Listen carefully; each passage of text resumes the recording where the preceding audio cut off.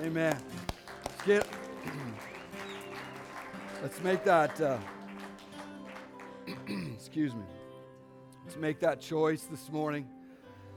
Let's make that choice this morning to get our hopes up. And in order to do that, I want to share an amazing testimony. In fact, I don't want to share it. I want Marky to share it. But what we're going to do for a few minutes is when we release testimony, we don't release it simply to go, what a neat story about Jesus. We release testimony because we believe that anything he's ever done for anyone, he can do for you. Anyone that he's ever done anywhere, he can do here. And anything he's ever done at any time, he can do now. And so we're going to continue to worship in a few minutes. But in that place, we're going to have the ministry team up here in this corner. We cleared some space. And we want to pray for you. We want to pray for physical healings to take place. We want to pray for mental healings to take place. We want to pray for heart healings to take place. We want to pray for emotional healing to take place this morning, that the testimony of what God has done would rise our hopes, getting our hopes up, operating and stepping out in faith. And sometimes the catalyst for that is simply hearing an incredible story of something that Jesus has done. So don't sit down on me. Let's stay standing for just a minute. And unless you don't have to stand. It's not like I'm required standing in church, but don't check out is what I should say. Marky, come and tell this story. Yeah. I don't know how I'm going to get through this. Okay. Crying's okay. Okay. So my name's Marky. I'm in leadership in the church here, but I've had to step back the last year and a half because I was very sick. Up until yesterday.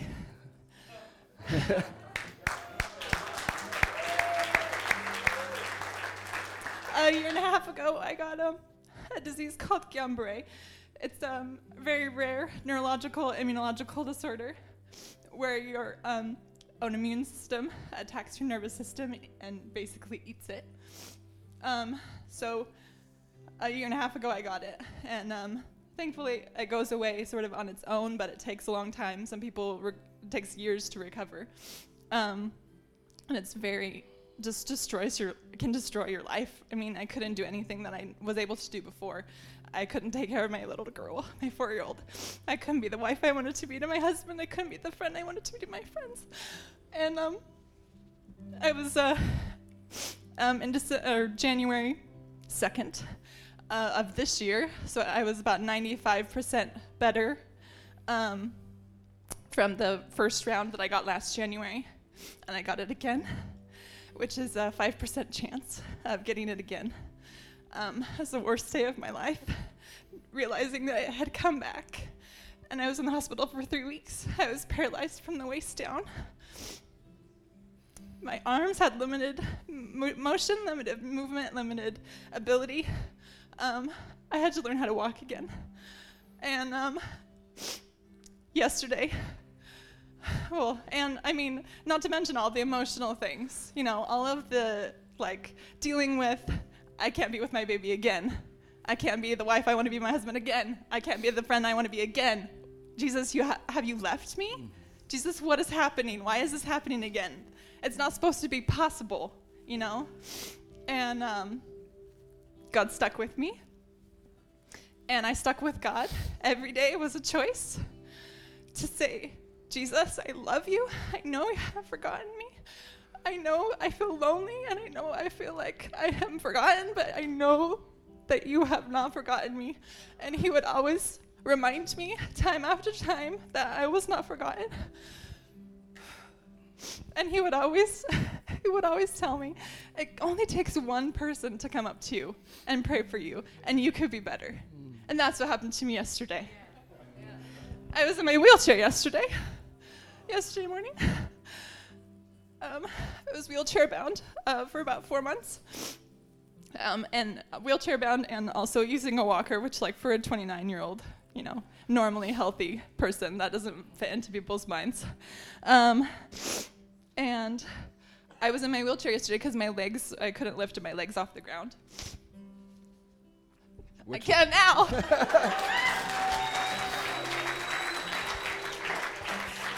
And it's so easy to discount this story in your mind and be like, oh, maybe she was making this up. Maybe she was making up this disease. I had no reflexes in my legs. You cannot make that up. Yep. That is involuntary. Yeah. You can talk to my doctor. And yesterday, my husband and I went to coffee, which is a miracle in of itself because we were fighting yesterday morning. And we decided to go on a date. We always go to Noble in Ashland, Noble Coffee. It's amazing. But we decided yesterday, my husband, this is not like him at all, to be like, let's try something different. He's the most linear person in the world, and so to try something different, that doesn't happen. And he was like, I don't feel like going there. Let's go somewhere new. And then, so we went to a different coffee shop in Ashland. I wheeled in there. We were playing cards and hanging out and talking about life. And yesterday, to make the story more poignant, was one of the hardest days we've had. I mean, it was just like we were realizing how difficult it's been. We're just maybe starting to come out of survival mode. We were dead. I mean, we were like, Jesus, we're not going to be able to do this anymore.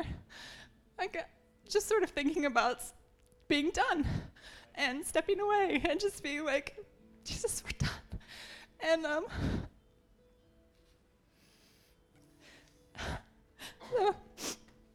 a girl said, we left the coffee shop in the 7-Eleven parking lot, and a girl walked up to us, and I was like, oh, she's gonna want money. And she was like, hi, my name is Jessica. I'm from South Africa. I'm going to school in Bethel and Redding, and the ministry school there. And I was like, yes, you're not gonna ask for money, and you're from Bethel. You're gonna pray for me. So she was like, yeah, so I was just reading this book, and it's sort of crazy. I was reading this book right before you wheeled in, and I was reading this book about this woman who was in a wheelchair, and she got prayed for, and she got healed, and she didn't ever need the wheelchair again. And that second I finished that story, you walked in you wheeled in the door, and Jesus was like, you need to pray for her. We were going to make a few stops on the way to the coffee shop. We didn't do that. And I wheeled in right at that second that she finished that story. And Jesus said, you need to pray for her. So she said, okay, Jesus, I'll pray for her. I don't know what her reaction is going to be. I don't know anything about her, but I'm going to pray for her. So she said, can I pray for you? And I was like, yes.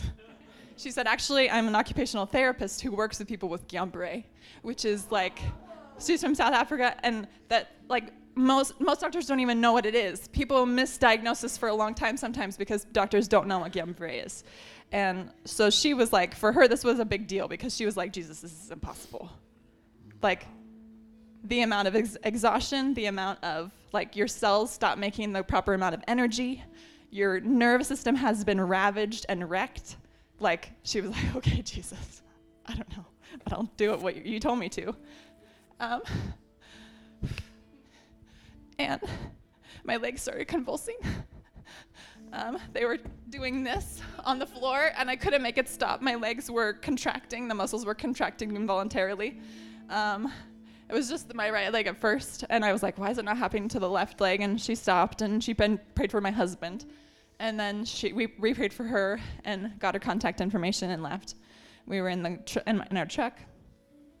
The other leg started doing it on the floor of our car. And I was like, this is me. Like, this is me. This can't be what's happening. Just trying to relax my legs, and I couldn't. No matter what I tried, I could not. And my muscles were contracting, and it hurt really bad. And I was like, Jesus, swear word, why does this hurt so bad? And can't you make it not hurt? But I mean, I guess when you're regrowing muscle, it hurts. So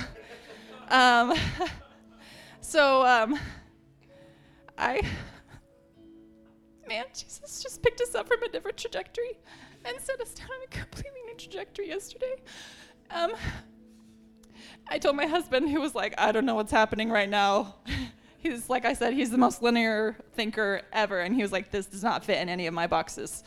So I was like, I think we stopped at a park, and I was like, I want to get out, and I want to try to walk, because my legs had sort of calmed down, and they were still really sore, but so I got out. I was in a wheelchair, because my legs weren't working yesterday morning. And then I got out, and I walked for the first time really in months and months and months. And then I was done walking. So I was like, I'm gonna try to run. So I did a 50-yard dash. and on Wednesday, I went to my physical therapist's office last Wednesday. I did about 10 feet in, it was 23 seconds. And you have to do it, that test, back and forth, so I guess it's about 20 feet, in 10 seconds to not be a fall risk. And I did it in 23 seconds. And so I had a long way to go. And now I can do whatever, 50-yard dash in the same amount of time it took me to do 10 or 20 feet. Come on. So I want to show you something. So yesterday I was in a wheelchair.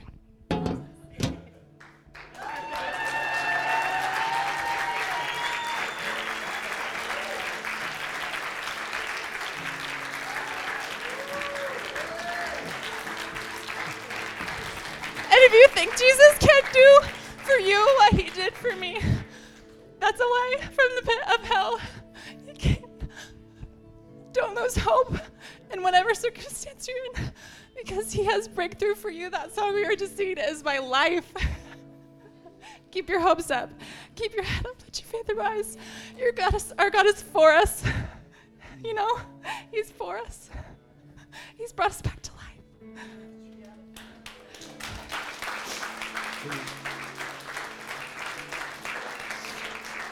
So there you go.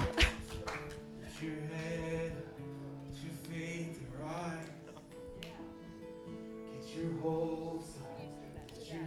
can have ministry team over here if you guys, whatever your situation, whatever your circumstance.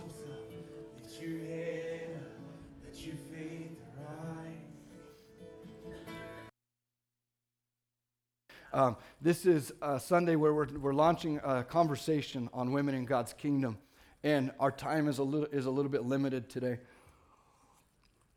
So what I'm going to do is I'm going to break what I was going to share with you guys this morning into two parts, and I'm going to move the second half of it to next week. And we already had 3 or 4 weeks set aside for this conversation about women in God's kingdom, but I want to make sure that we get this, that this is not just a few Sundays for women, okay? This is, dudes, you got to listen to this. You got to get this into your hearts. This is for us. This is for everybody. Everybody is part and parcel with this conversation of what is God's heart for women in God's kingdom. What is his role for them? What is their role within the church? You may have noticed around here that we endorse women in ministry. You may have seen that, but we are inclusive. My wife and I co-pastor, and don't mistake leadership and pastoring by who's up front. Kate and I co-pastor this church together.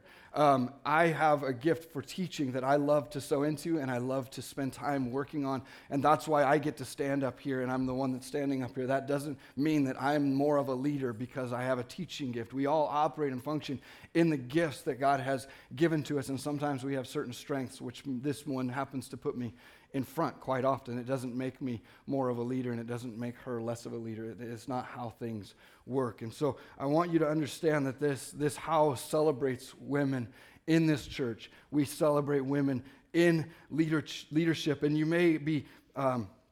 we also celebrate, just to be clear, we also celebrate the distinctives of individual genders, and we're not saying everybody's exactly the same. It's not that, but we celebrate that. And you might think that we've arrived at this as our culture here by simply ignoring some really troubling scriptures and be like, we just want to pretend that scripture's not even there, and that's how we can do what we do, but that's not how we have arrived here. We're not being rebellious, and we're not being flippant with handling God's word. We have studied scripture in this area in depth. We've studied all scripture in all areas in depth, not just this area. We try to study scripture in depth, and we have come to this conclusion. We are not trying to be hip. We're not trying to be cool. We're not trying to be, as you guys love when I say, progressive. We're not cutting edge. We want to handle the word, and by extension, we want to handle people in the way that Christ models and shows us in his life and in his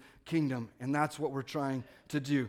There are a lot of churches in this region who do not believe or endorse the view that I'm going to be teaching you guys in the next few weeks. To us, it's not a very controversial issue because it doesn't touch on our salvation or the basic tenets of our faith, but it does influence how we walk out the commission. It does influence how we walk out our kingdom and the gifts that he has given to us and the assignment that he's given to us. It does affect how we reflect Christ to those around us. I want to begin this teaching by saying that I have no heart to dishonor other churches in this city or in this valley. That's not why I'm teaching this. I'm teaching this for a baseline for us, okay? This is not about what they're doing out there and we have it all figured out and we have it all together here. That is not my heart. I am simply laying a groundwork for why we believe what we believe scripturally and why we feel like scripturally we have come to this place where we can operate as a church that is celebrating men and women in the fullness of Christ, being able to operate in any venue, on any stage, in any classroom, in any place in Christ and doing that. This is about us. The last time I taught this series was in 2014, and honestly, since that time, we have become a different church. There's been a lot of different people that we love that have joined us and are on this journey with us, and so this is an opportunity for me to be able to reframe that conversation, not because of what's going on out there, but because of what we're doing here. I will try to keep my soapboxing to a minimum on this. I simply want to create a common ground for all of us to come to.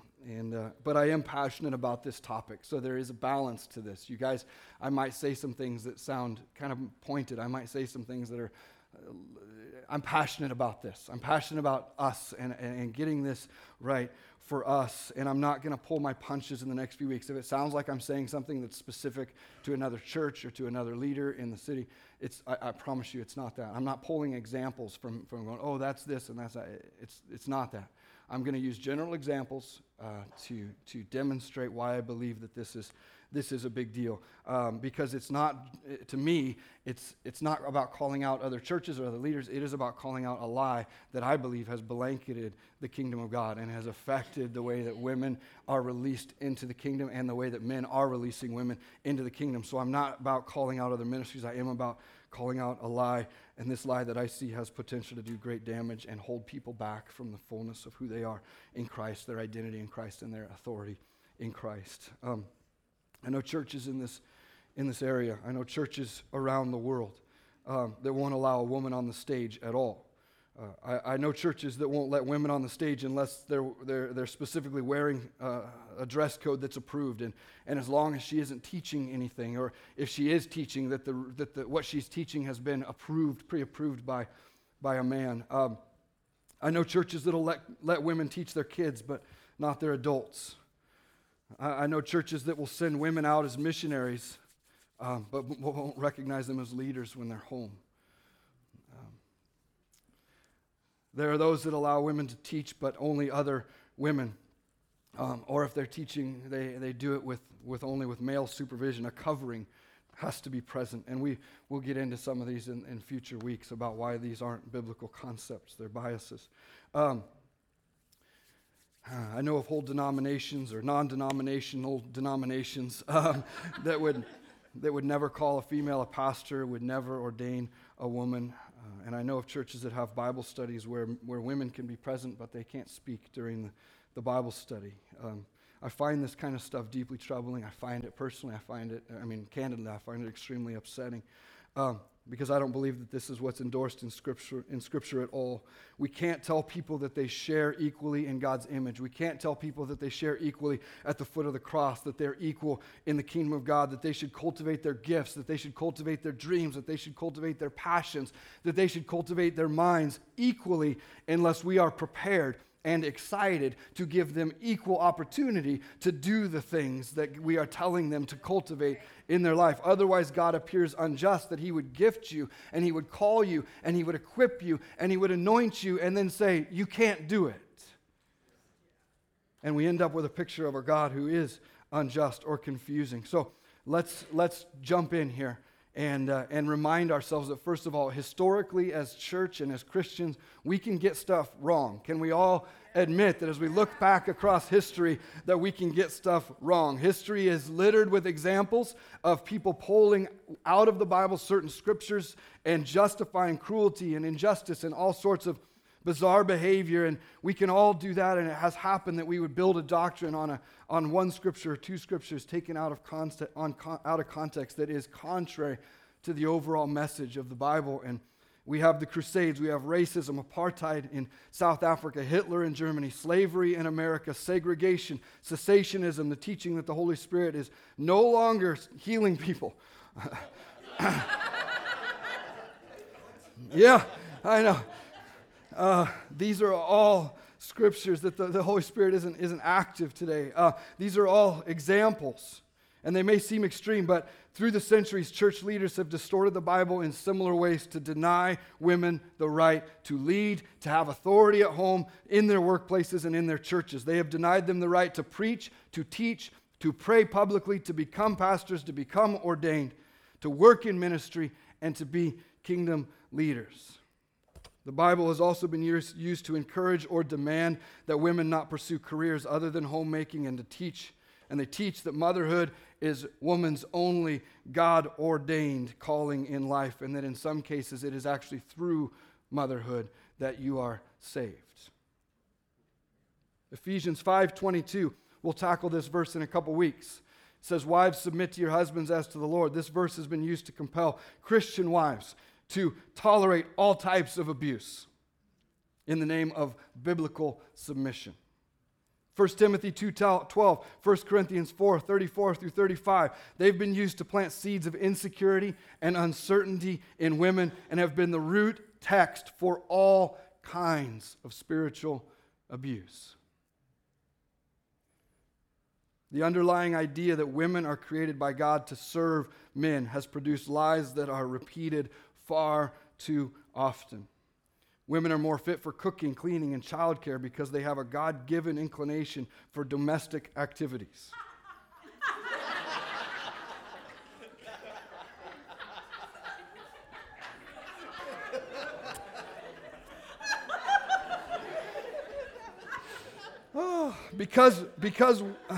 Because woman was created to serve her husband, a godly wife shouldn't pursue a career or place her career ambition above her husband's.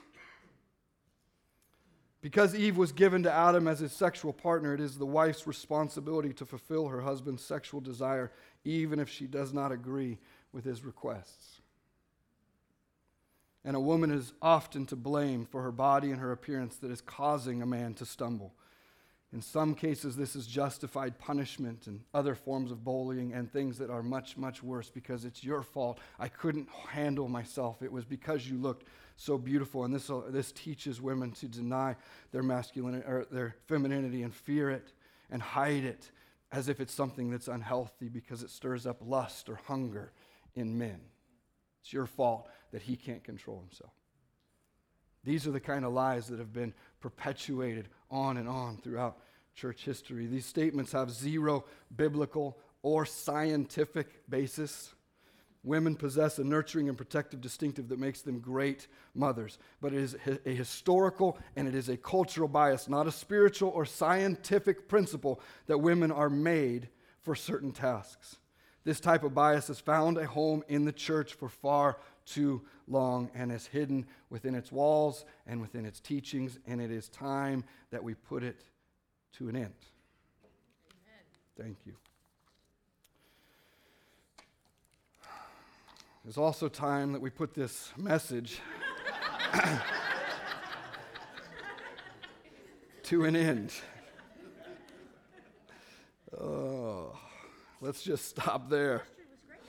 It was an amazing morning. And we're going to let that be a little bit of an intro for where we're going the next few weeks. And I believe that there is going to be a powerful release of things that have held people in bondage, lies that have been taught, biases that have been passed off as scripture, that have weighed on us, that have restricted us, and that have held us in chains.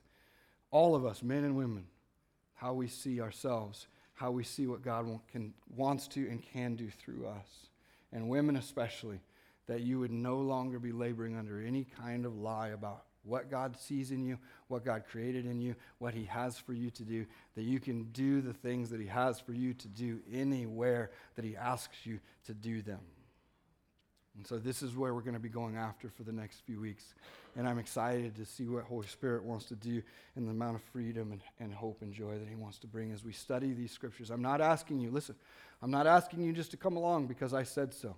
The reason we're taking a few weeks is because there's a lot of scriptures that people have had thrown on them that we need to deal with. And I'm not going to play games with these scriptures. I'm telling you, I'm not just going to come and go, well, if you squint and kind of turn your head, it doesn't really say that. I'm going to take you through a process. I'm going to take you through processes of looking at context. We have a hermeneutic here, contextual, historical. It can only mean what was meant to be for the person that read it and what they read in that time. So this is how we study the scripture. I'm going to take you guys through that process. We're not playing fast with these scriptures. Okay? We're not going to ignore them. So I'm inviting you, come back for this whole process. Don't come along and believe me simply because I'm up here and I'm so charismatic. Let's go through this and walk this out as a family and as a house. And let's be ready as we move to the heart of the city. Let's be ready to release every person that God has called to their full calling, to their full anointing, to be able to do everything that God designed for them to do. You guys with me? All right. Love you guys. Have an amazing morning. Happy Sunday. Write testimonies. If you do want more prayer for anything, we have ministry team up here. As you go get your kids, make sure you love on those workers and encourage them. Thank you guys. Have a great Sunday.